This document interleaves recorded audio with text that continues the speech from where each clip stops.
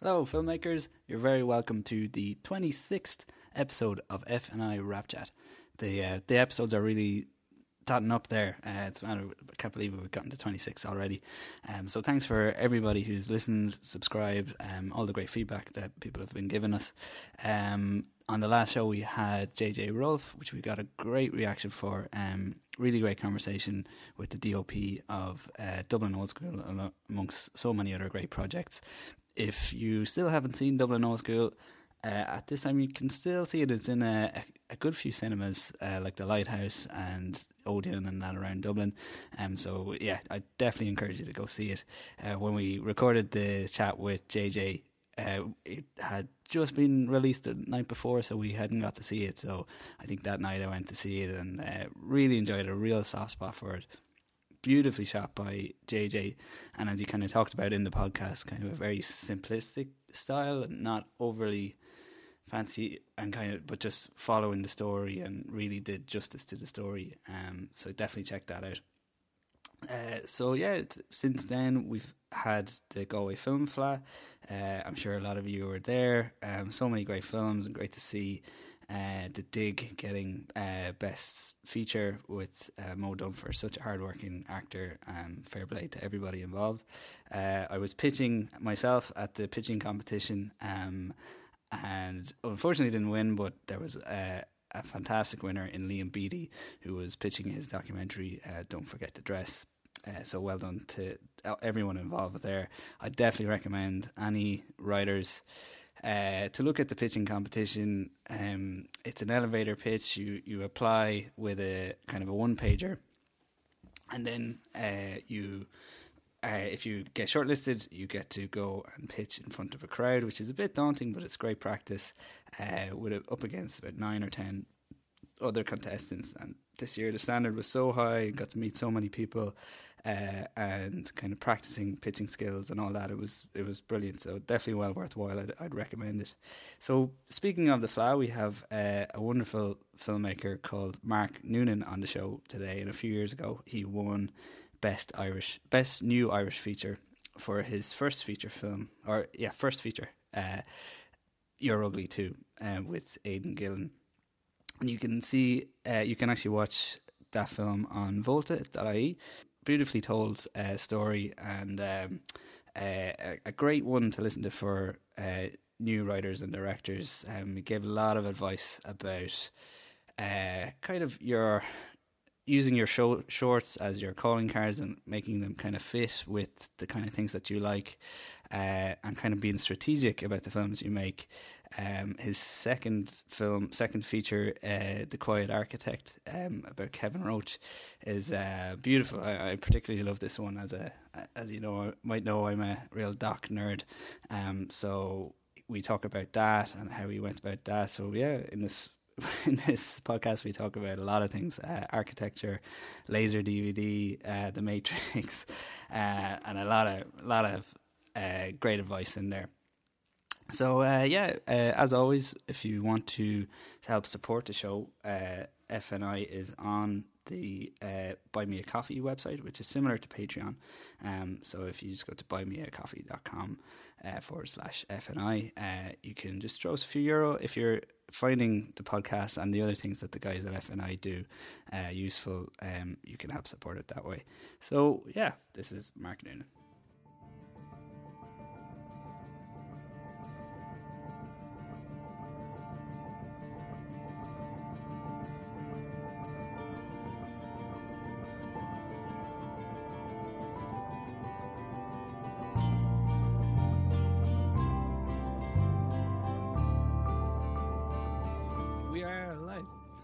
So yeah, we're here in the studio with Mark Noonan. Thanks very much for joining us. Thanks for having me, guys. Another sweltering day here today in the studio. We had to turn our fan off. Welcome to F&I Sweatbox. Yeah. It's going to be tasty. and not in a counterculture, urban kind of Uber underground kind of way. It's in a sweaty, filmy. Yeah, you don't want to be here, no. But you do as well. Do you want to Hello. Listen?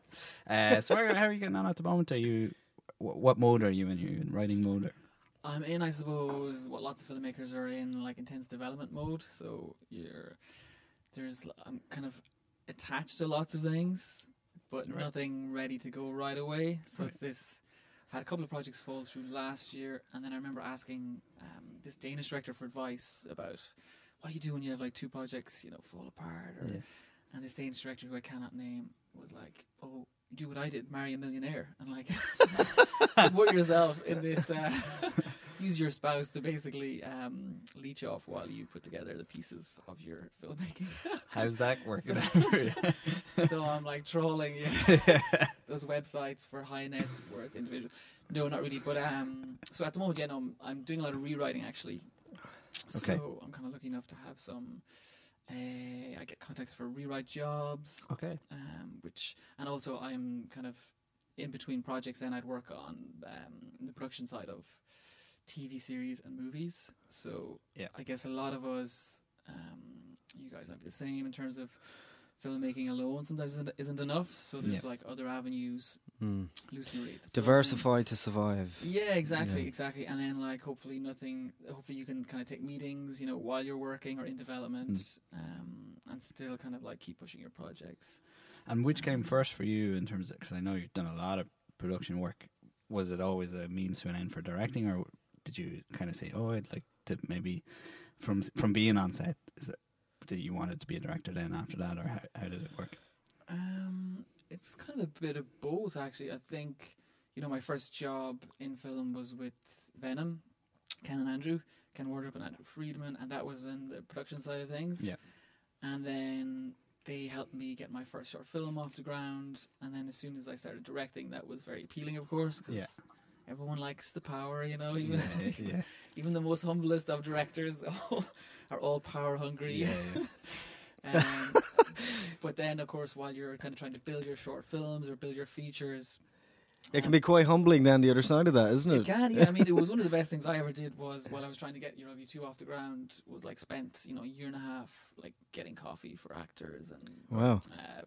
photocopying scripts Yeah. and like Yeah. driving stuntmen around and picking up camera equipment, and you very like quickly lose all sense of the ego, I think, Yeah. which is really, really good. Yeah. But then it's also good for kind of contacts, in terms of meeting showrunners, meeting actors, meeting producers as well. Yeah. Yeah. So it's also quite nice because I'm like, mostly a writer. I guess you're alone, like in an environment, not unlike this, where you're kind of cut off from the world, and it's you and the computer, and like Send Facebook in and the Twitter. clowns. Yeah. So it is nice to have that kind of production. You go on set for Yeah. 6 weeks, for 8 weeks. Yeah. You get kind of a taste of what filmmaking is actually about, because sometimes it is easy to forget, oh, I'm a filmmaker, but I haven't made a film in like a year or like 18 months, so it is great to get excited about the process again. Yeah. Yeah. and it's Are you excited at the moment? Yeah, I had, because I had a kind of a chat with Ben Wheatley recently, Jesus, at the okay. Screen Directors Guild of Ireland, who were great. Who we at our annual kind of like meeting or whatever, they always bring in like a really interesting director. And so Ben was in last week, and so you get to kind of quiz him and hear him talk about the obstacles he's gone through. Yeah. And so like it isn't like generally kind of a straight line to success. There's these ups and downs, and Ben was just kind of very clear about like not waiting around for permission, and also like sometimes his way of dealing with notes is, I can't really go into too much detail because it's all quite like we were told this is off the record. Well, it wouldn't be if you said it here. Yeah, so but he was very inspiring in terms of he's got his kind of vision and he sticks to it. And it's kind of great to remember, like in this age of normally a film takes so many different partners. So you have like actors will give you notes, producers will give you notes, distributors will give you notes, the like cleaner will give you notes, like Right. and you really have to like try filter all these through. Actually, no, like I'm actually the one who's like seen this film in my head, and like I'm the one who kind of believes this is the film that I'm really passionate about, and like will find an audience. And will kind of be seen, in festivals and in cinemas. He must really like Ireland, because 6-7 months ago he was given a chat in Trinity, I think, for the Film Society there, and I was there. And one thing, he was just really, really, really approachable and really nice, and he spoke to everybody afterwards, and these are all students. But one thing that he said that stuck with me was make your own project. Even within your own company, if someone is trying to dissuade you from doing that project, it's your project. You live and die by it, and you have to follow through on your own vision, or you're done. And he's kind of interesting as well because his films are so diverse, Mm. and they're all like, I guess they're all kind of unique in many ways. You know, he's established his own brand along with his partner Amy Jump, and I really enjoyed. I mean, I was able to tell him like very honestly that like, you know, Free Fire, his most recent film. I think it's the most recent. Like I thought it was my favorite of his. Really? Everyone wants to hear, you know, you want to hear that your films are getting better. And I don't, you know, he was like, God, thank God I'm someone who's not like talking about Kill List again or like, like that. Like, I don't know, like that was, and that of course had its own challenges and problems. But you were a fan beforehand as well. I was, I was. I mean, he's quite prolific. Like this is the other thing we're all trying to like figure out. Like everyone who's in this industry is like, how do you get to be that prolific? How do you close that gap in between? Like, we're just not 2 or 3 years. Yeah, it's difficult.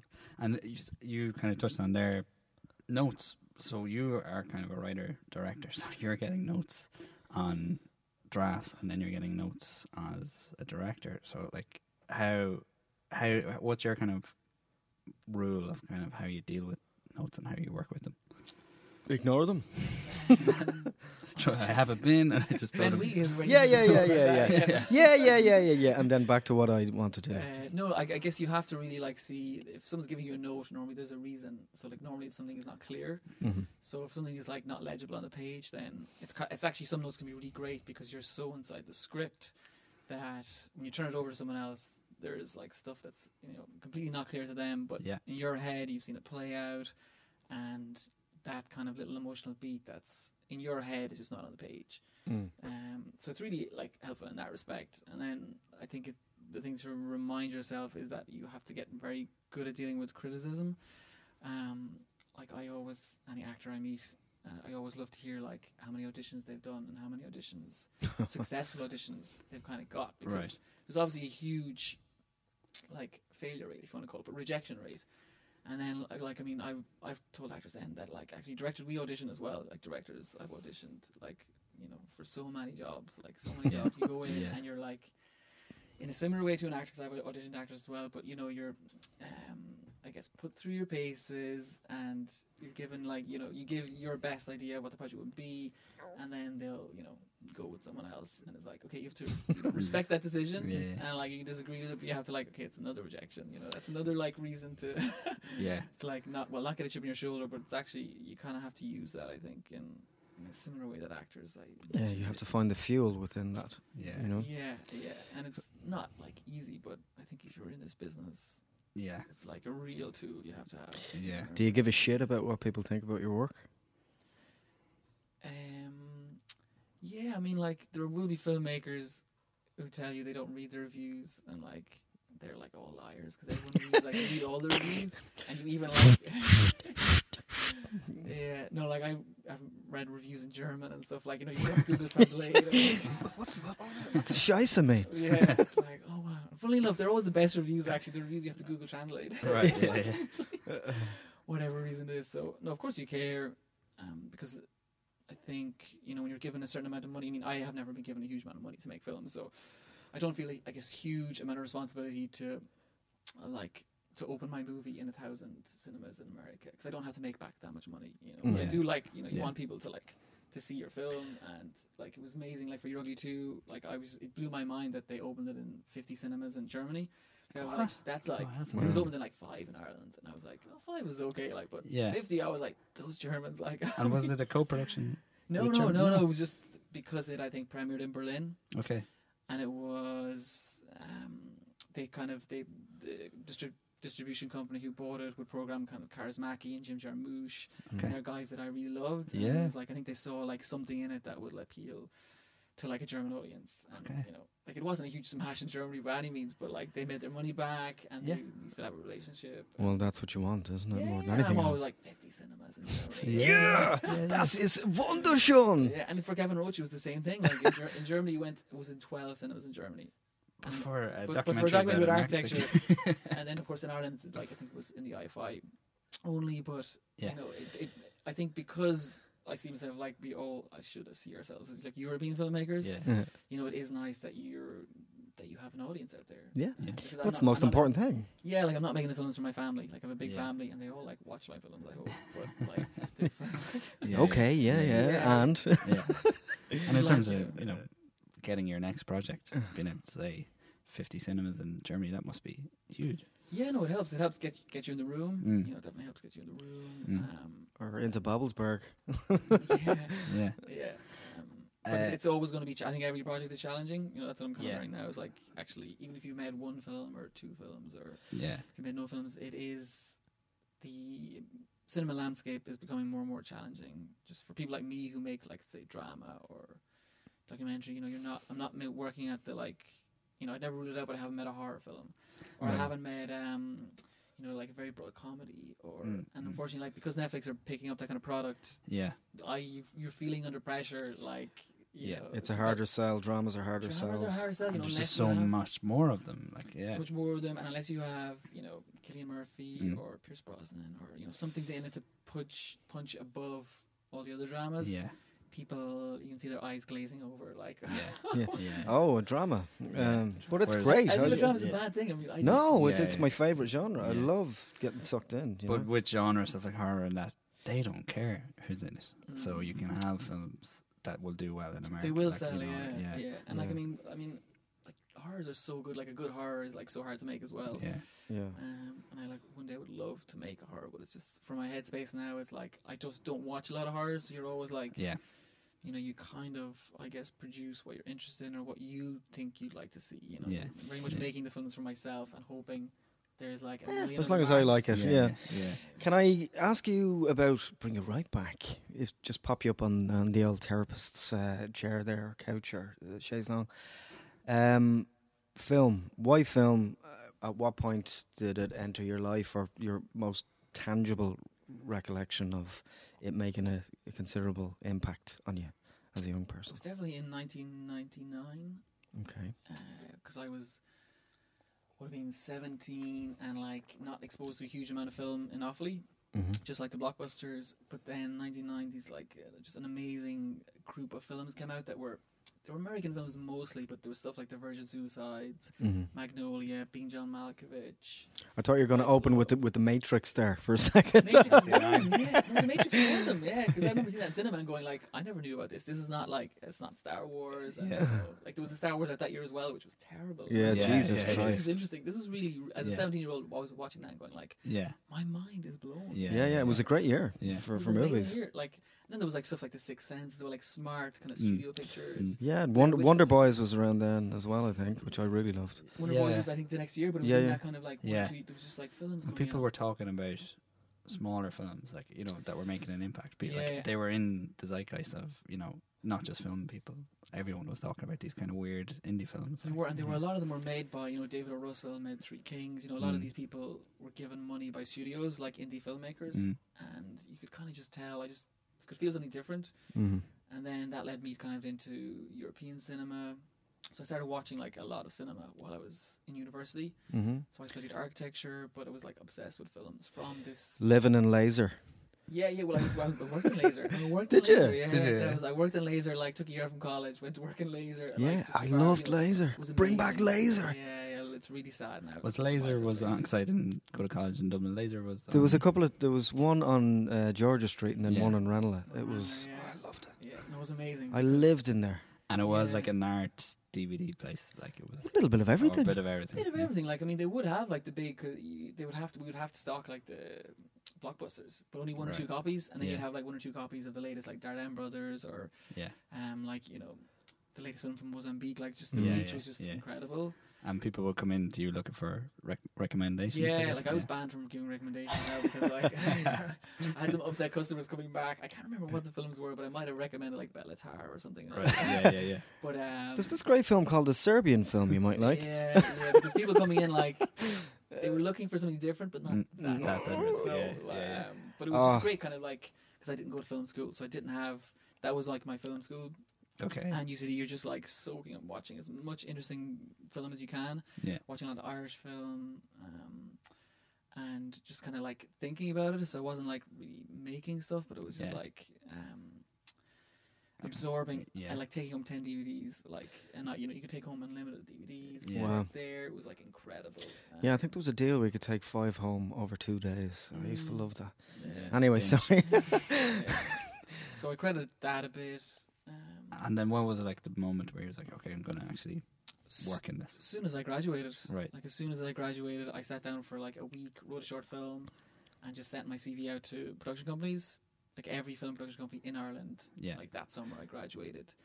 And what was the degree? Was it English or architecture? Oh, so really? like architecture degree, but I was like So- done with this. Like, Right. Is there, from your perspective, a correlation between architecture and, I suppose, and filmmaking? Apart from the fact that you made a film about architecture. Obviously, but like, There do is, you like, see direct there's correlation? some. I mean, there's like there's the visual aspect of it, of course, like imagining of space. I mean, the biggest thing I got from it was really kind of a work ethic. Mm-hmm. Like you're just like, as studying architecture or like working architecture is this like insane work ethic. So you do need to be working like 60 hours a week, 70 hours a week.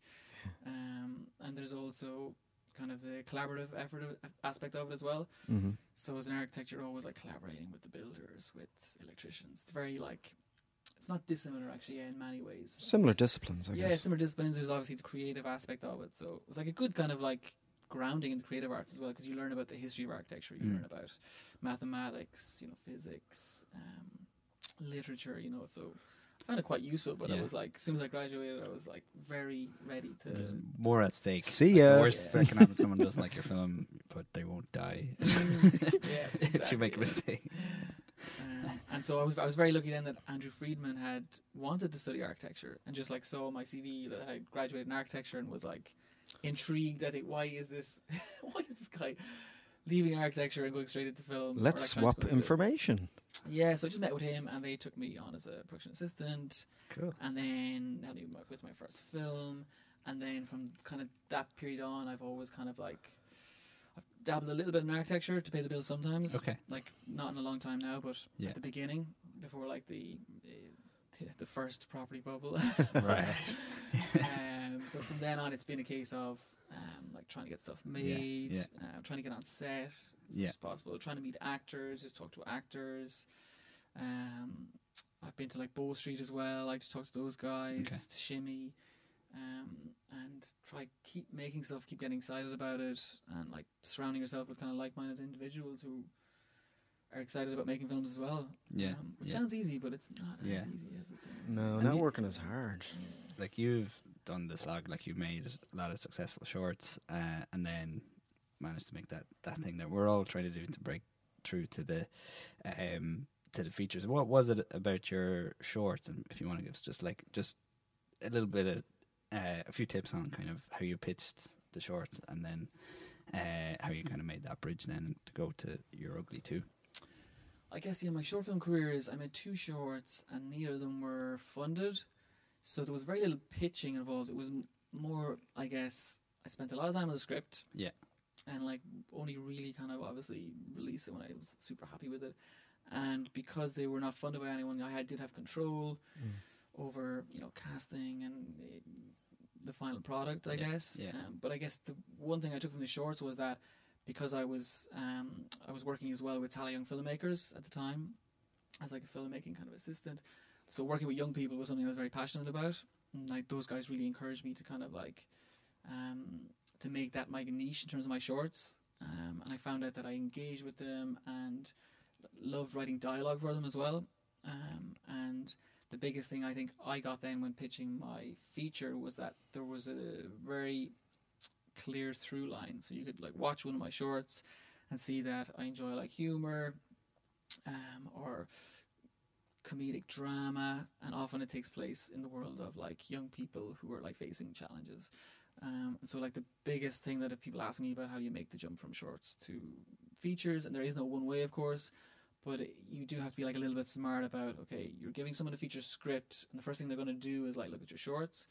So if your shorts are, you know, about serial killer clowns and you want to make a Manchester by the Sea emotional drama, then that through line's not going to be there, and it's just going to be a much harder pitch. Okay. So there isn't, you know, you just need to like probably one of the best things you can do, and it's becoming more common now, is you use your shorts as almost promos. And in effect, they were for me. In fact, like, you could watch like a minute or two of my shorts and kind of get, okay, the guy is like interested in these like little moments, like they're quite slice of life, observational, like no killer clowns, genre, very performance based, quite subtle.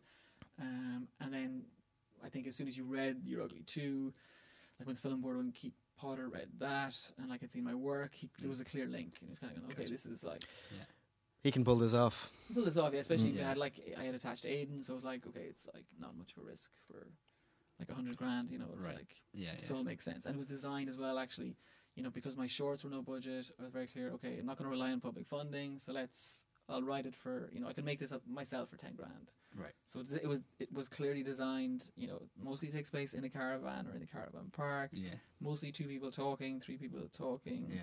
So you can design your films to operate at a very low budget level, if you like. And then if you get public funding, which we did for that, which we were looking at for the film board to support us with that, then it just takes it up to another level. So then you can kind of go, oh, so now we can pay the editor. Like, this is amazing. Like, pay the editor. What? We can give the actors $100, because Aiden was prepared to work for free, but it was like you have to give him $100 a day, like everyone else. It's like, you feel almost like a real film. Gratuities, lovely. Can I ask you how Aiden became attached to the project? Yeah, it's one of those things as well that it's very fortuitous. So like a lot of luck when I look back at my career or the last couple of years of my career, it's about being at the right place at the right time. So the flat then. That's funny actually you say that, but not actually the flat.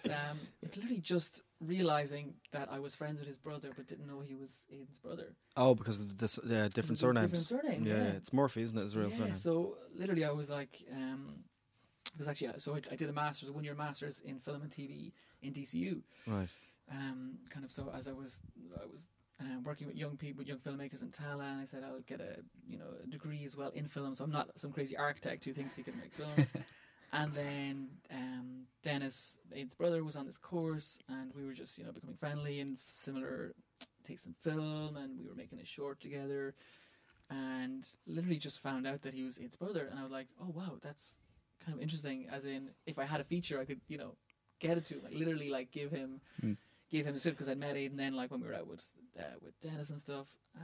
Then the next day, 11:59, bing, the typewriter comes out. Kind of not far off it, like it might have been a year or two. I think it might have been a year or two, and it was. I'd seen like one of Aiden's films. I'm trying to remember now. I can't remember the name. It was terrible, but I'd seen a film of his and really liked the mixture of comedy and darkness he had in it. Was it the one where he's homeless? Yeah. Really I know the one. Yeah. I can't think of the name either. But it's with Jamie. No googling now. No cheating. It's really great. I was at the premiere of that and really loved the style of the director, who Aiden works with a lot, Jamie Traves, and I was just like talking to his mom afterwards, and his mom was like, "Oh, he'd love to see Aiden make more, a little bit lighter stuff where he's not like such a bad guy." Right. And so then I was like, okay, I'm definitely going to write something where he gets to be a little bit more playful, where he can still like bring a little bit of darkness to it, but also where he can like maybe spend time with like a kid as well, because I hadn't seen him like on screen with a kid, and that was one of the things he really responded to when he read the script. He was like, he would like to, because he has 2 kids, and like obviously he likes kids and would like to, likes that process of when you're acting with a kid, it doesn't feel like you're acting, because the child actors are very instinctive, often they don't have that much training, they're really just so fresh, and so I went away for a year, wrote the script, emailed it to him, and like an hour and a half later he emailed back and said he was in, and I was like, wow, that's great. And for anyone who hasn't gotten to see the film yet, could you just give us like a two-liner? It's called You're Ugly Too, and not a sequel to a film called You're Ugly, just in case anyone. It's like, I often thought as in TOO. I often thought we did think about retitling it, but we could not come up with a better title. Actually, we spent all through the edit trying to come up with a better. No, it makes perfect. Like, haven't seen it, it makes perfect sense. It's quite sweet. But it's about Aidan Gillen plays a convict who's released on compassionate leave to take care of his young niece, 12-year-old girl called Stacey, and he takes her to the family caravan in the Midlands. So it becomes about these 2 quite damaged people trying to pick up the pieces of their life in the beautiful surrounds of Offaly. Great. And tell us just a bit about the casting of the girl. She's amazing. Yeah, no, she was great. Erica Sant is her name, and it was I'd written a Belgian character in there for some reason. I kind of just liked the idea of the idea of a Belgian, woman, a strand in Offaly, and it was at that time as well, like when I was writing this 2012, 2013. Did you like the idea of Belgian funding? Is that why? No, like I probably should have, but it was really just about kind of like breaking up just seeing Irish people on screen. It was like, okay, let's get, You wanted to make a truly European film as well. Yeah, get a little bit, because even in like where I'm from in Burr, which is a small town in Offaly, there's like, it's quite diverse. Like there's just people. I love Burr. I go down to the festival. Yeah, been down. Oh yeah, because the golf line now. Yeah. And she actually her casting came about because my producers, Savage Productions, John Kebbell and Conor Barry, had some Belgian funding for their next film, Pilgrimage, which the Belgian producer on that, read the script, and he was like, if you're looking for a Belgian actress, I know this great Belgian actress who's a theatre actress, and you should meet her. She's great. Cool. So I watched her shorts, went over to Brussels to have a cup of coffee with her, and just cast her. She's seen her work, met her, she loved the script, had really good thoughts, and like cast her instantaneously. And that was kind of it's very helpful to have actually that we didn't get any money from Belgium, but just to have a Belgian producer even like read the script and go, I know who you can cast for that. And for the daughter, for the kid, was that? Were you nervous about working with kids at all, or? Not really, because I'd kind of I'd made 2 shorts before with kids, and I'd worked with some very good drama schools in Dublin. So like Mary Murray has one, Tipper Barr and Maureen Ward as wonderful well. Actor, talented kids, and basically we just went to Mary Murray and said like, who's have you got any good kids? Like, got any really good kids? And she was like, come in, sit in the class. Because she's really great about getting directors in to watch the kids doing their improvs, and the kids are like not put off or not overwhelmed by directors coming in. They're like super kind of calm about it, and they like are so professional. Mary has them like really well schooled, and Lauren came out of that kind of very quickly. It was like we put her on tape a couple of times, but everyone was like, "Yep, that's the kid." Like there was, it was quite a short. Like we probably saw 60 kids or 70, like which is not that many. But when like we were like, you just know, you knew immediately. Yeah, we knew immediately, and then we thought like I discussed it with Aidan, and we were like, "There's gonna be no rehearsal for this. They're gonna meet like on the first day." Right. This is the thing I was a little bit worried about actually. So there was no kind of like, "Oh, she's too ginger" scenarios, or ridiculous kind of like, "Oh, she's a quarter of a centimeter too short," or it is what it is. No, just magic. Moment of magic, I guess. Yeah, it was like she just had a relationship with the camera and with like. How did you test her with him, or did they read or anything? Just tested her kind of on tape. I think I was reading the lines, put her on tape. She's experienced though, because I write for Fair City, and she was on there for a good while. Yeah, like she'd done stuff. She'd done Roy maybe a little bit. So she was one of the more experienced crew members, actually, funnily enough, she was... like on lads, lunch. She had credits, and she, like, always knew her lines, like, there was, she was definitely... Who didn't know their lines? Oh, well... It sounds bad now that I say it. Everybody else. No, I'm kidding. Everyone knows their lines. Everyone, like, any actor I've worked with have said they're pretty professional about their a lot of actors like to ad-lib and improvise around scenes as well, which is fine too. Yeah, no, we had a bit of that as well, which is kind of exciting. It is exciting to cut the script free of the actors, for at least a couple of takes. I find that anyway. And actually, Aidan in particular was very good at that. Kind of, he's worked, I think, in that way before. So. And how was post-production for you in terms of going from doing shorts to that length? How was that kind of... to adapt to? It's kind of exciting. I think you do realise how tough it is to make a good short film, like making a feature, because just having that luxury of you have like 80 or 90 minutes to play with in a feature, I just found like immediately for how I write and how I work, like, oh, this is like, I found it much more conducive to my sensibilities, I have to say, and I really loved like the edit, I have to say. Whereas in my shorts, I'd edit them myself, and I think it is tough to be writing, directing, and editing. Like, I take my hat off to anyone who can do it. Like, I think like Sean Baker might be the only filmmaker that I know does it to a consistently high level. Like Sean Baker manages to do it, and I'm not sure how he does. But I think for me it was great to have like Colin Campbell come in and fresh eyes and like to watch it with someone else, and just not have that like thing of a short film where you're like, oh, we can't go over like 10 minutes because like no one will program it if it's over 10 minutes. Or Was it exciting for you, like the notion of having this big beast or jigsaw puzzle to assemble? Yeah, it was, especially with your background as well, in architecture, the idea of assembling something.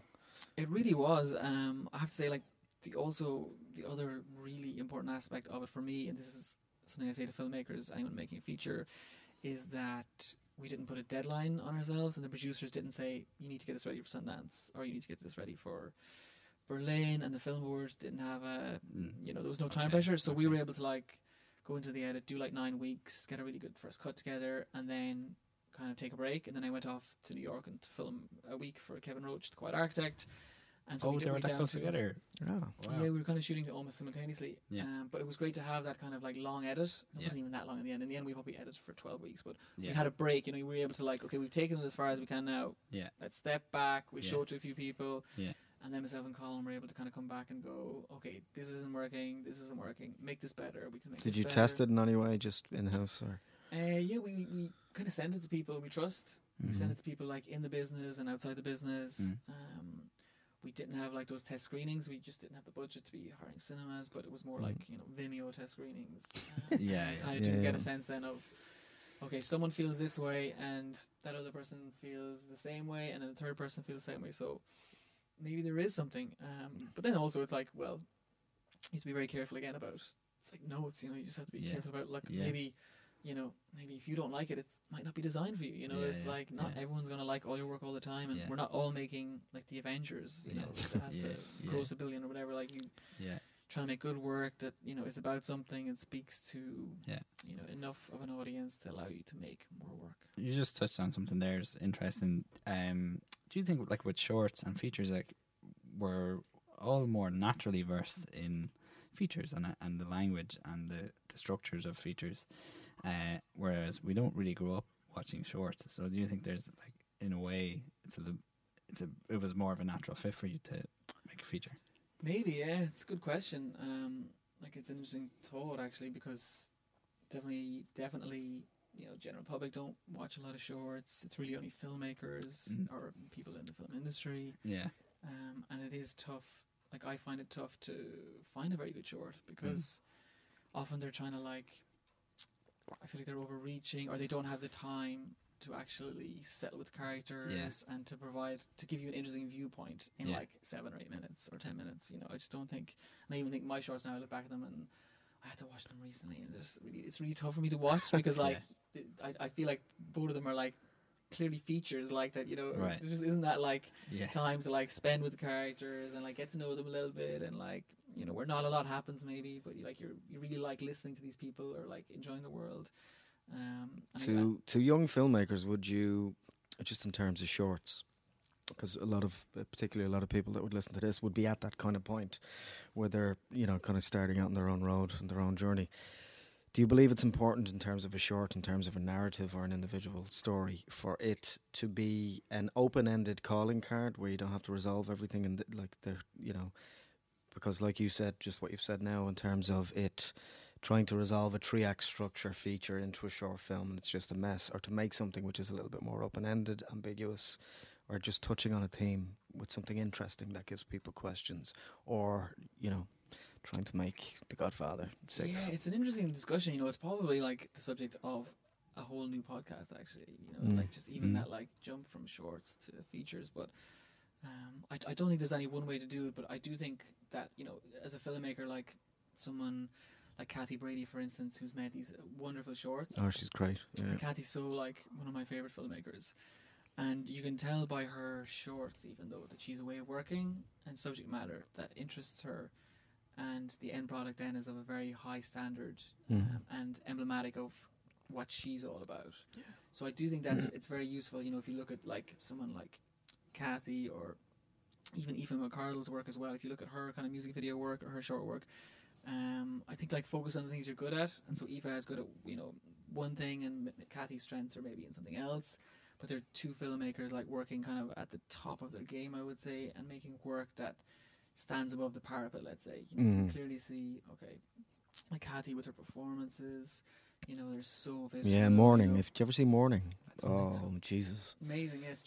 Johnny Harris and Eileen Walsh. Yeah, Incredible. Amazing. Like, as I saw it recently, I was like, wow, like, this is Yeah. like just two people talking in a room. It was like, The tension the is tension is incredible. unbelievable, and then the catharsis at the end, and it's like, okay, like, that's clearly someone you can kind of go, that person has a voice, you know, that person has a voice, and really just can't wait to see what what her feature's like. You know, you're kind of just waiting for. Wonderful work. Yeah, but I suppose she's making films that do create that feeling in people.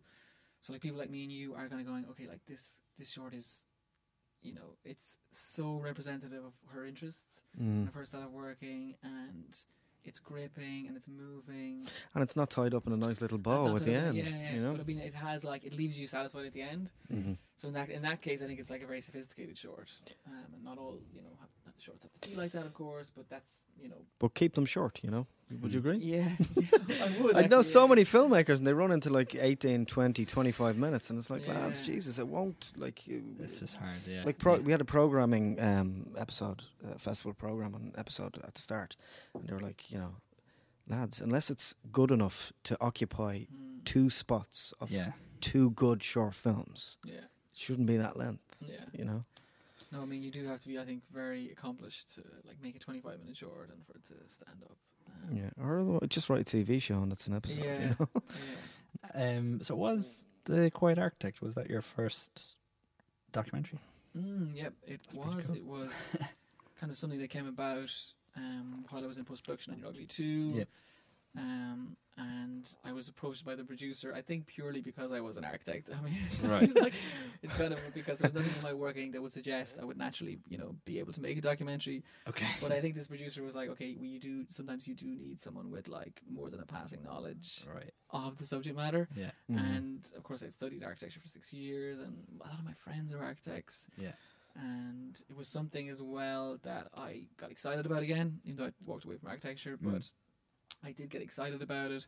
And I was excited about working with Kate McCullough. I was really excited about Yeah. like collaborating with her and capturing, some of these enormous buildings. Beautiful Real spaces. challenge. Yeah. Yeah, and you get to use, as a filmmaker, you really want to be like using different tools. Yeah. So for this, like, we were able to get a helicopter. You get some helicopter shots. You get Yeah. some drone shots, which I've Yeah. never used before. Yeah. It's a different style of editing. The editor Jordan Motmany, like, I'd never collaborated with a documentary editor, so you're kind of learning. Okay, it becomes like a puzzle that you're piecing together, and it kind of changes over time. The edit was a lot longer than the feature than Your Ugly 2. Right. And documentary edits do tend to be much longer because you are in essence like uncovering the film Yeah.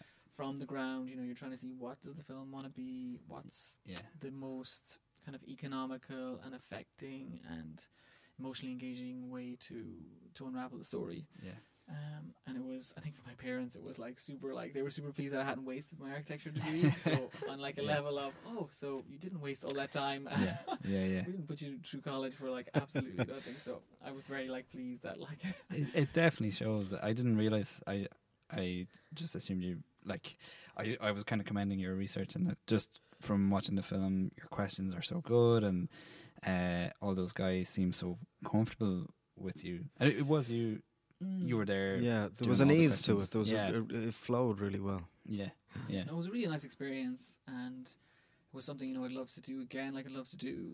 I think this idea of I found it very useful to be like making a documentary and a feature almost side by side. Because Really, it was yeah. kind of like you're editing one and shooting another, and you're using 2 different parts of your brain. You're working with different crew. Yeah. It's just I found it kind of very, very stimulating. Just creatively, Yeah. you've got different problems on each project.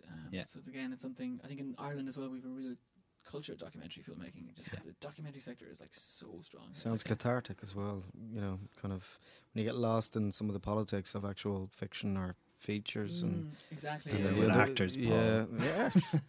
Shut up, you. You start dealing. It's nice to be dealing with real people. Yeah. Yeah, But also the excitement of like something that's not scripted is also very Yeah. exciting. You don't know what this person's going to say. You don't know what the end product is going to be like. There isn't a script that wraps it all up nicely. So Yeah. it can be super exciting. Can you tell us a little bit about what's next, or what kind of films you're hoping to make next? I'm kind of working on like because the other piece of advice that this Danish director who told me to marry a millionaire did say to me, her other piece of advice, which was actually quite useful, was always have like 6, 7, or 8 projects on the go. right. So like attached to an enormous amount of projects. Are you going through Danish female filmmakers in your head now? Because I am. I've one. I don't even have Go on. Did I say female? I didn't know. It's, Oh, you did. You dropped the ball there.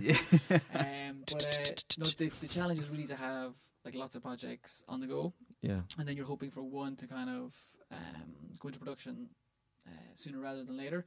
So of a few, like I'm attached like to a very interesting cop thriller with Fastnet Films. Awesome. I'm attached to like an American project which I'm doing a rewrite on, which again would be interesting. Would be interesting to work outside of Ireland. Yeah. And I'm attached to another, working again with my producers on Your Ugly 2, with a film called Tiger, which we're trying to go into production in the next 12 months.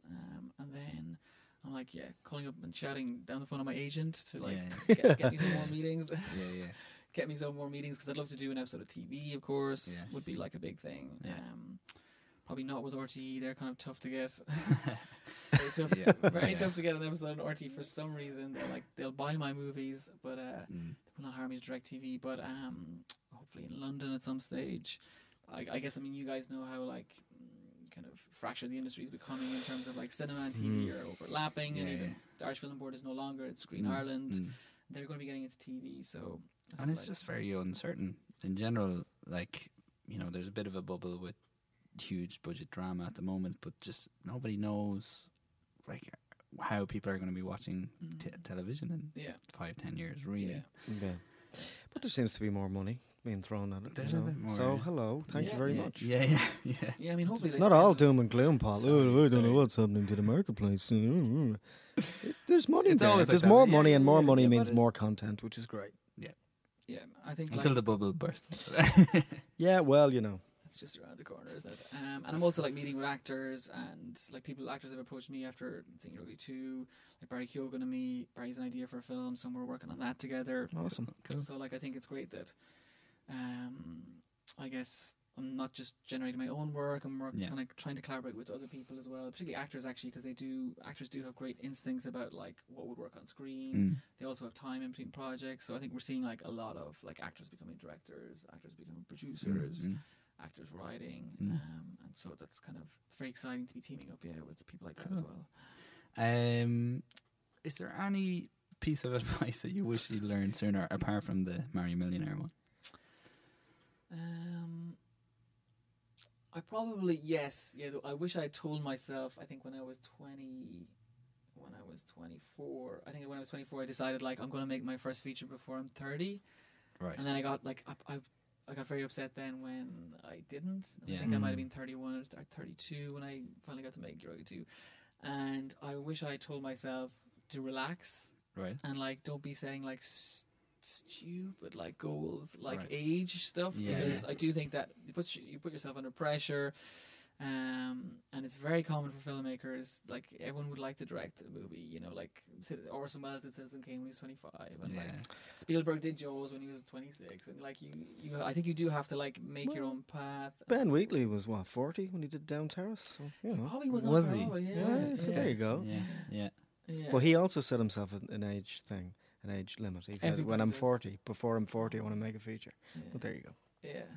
Yeah. Great. We won't melt you anymore. We'll let you get back out and enjoy the sunshine. So thank you so much. That was a really great conversation. It's been very pleasant. Cheers. Thanks, guys. Thank you very much. Thank you.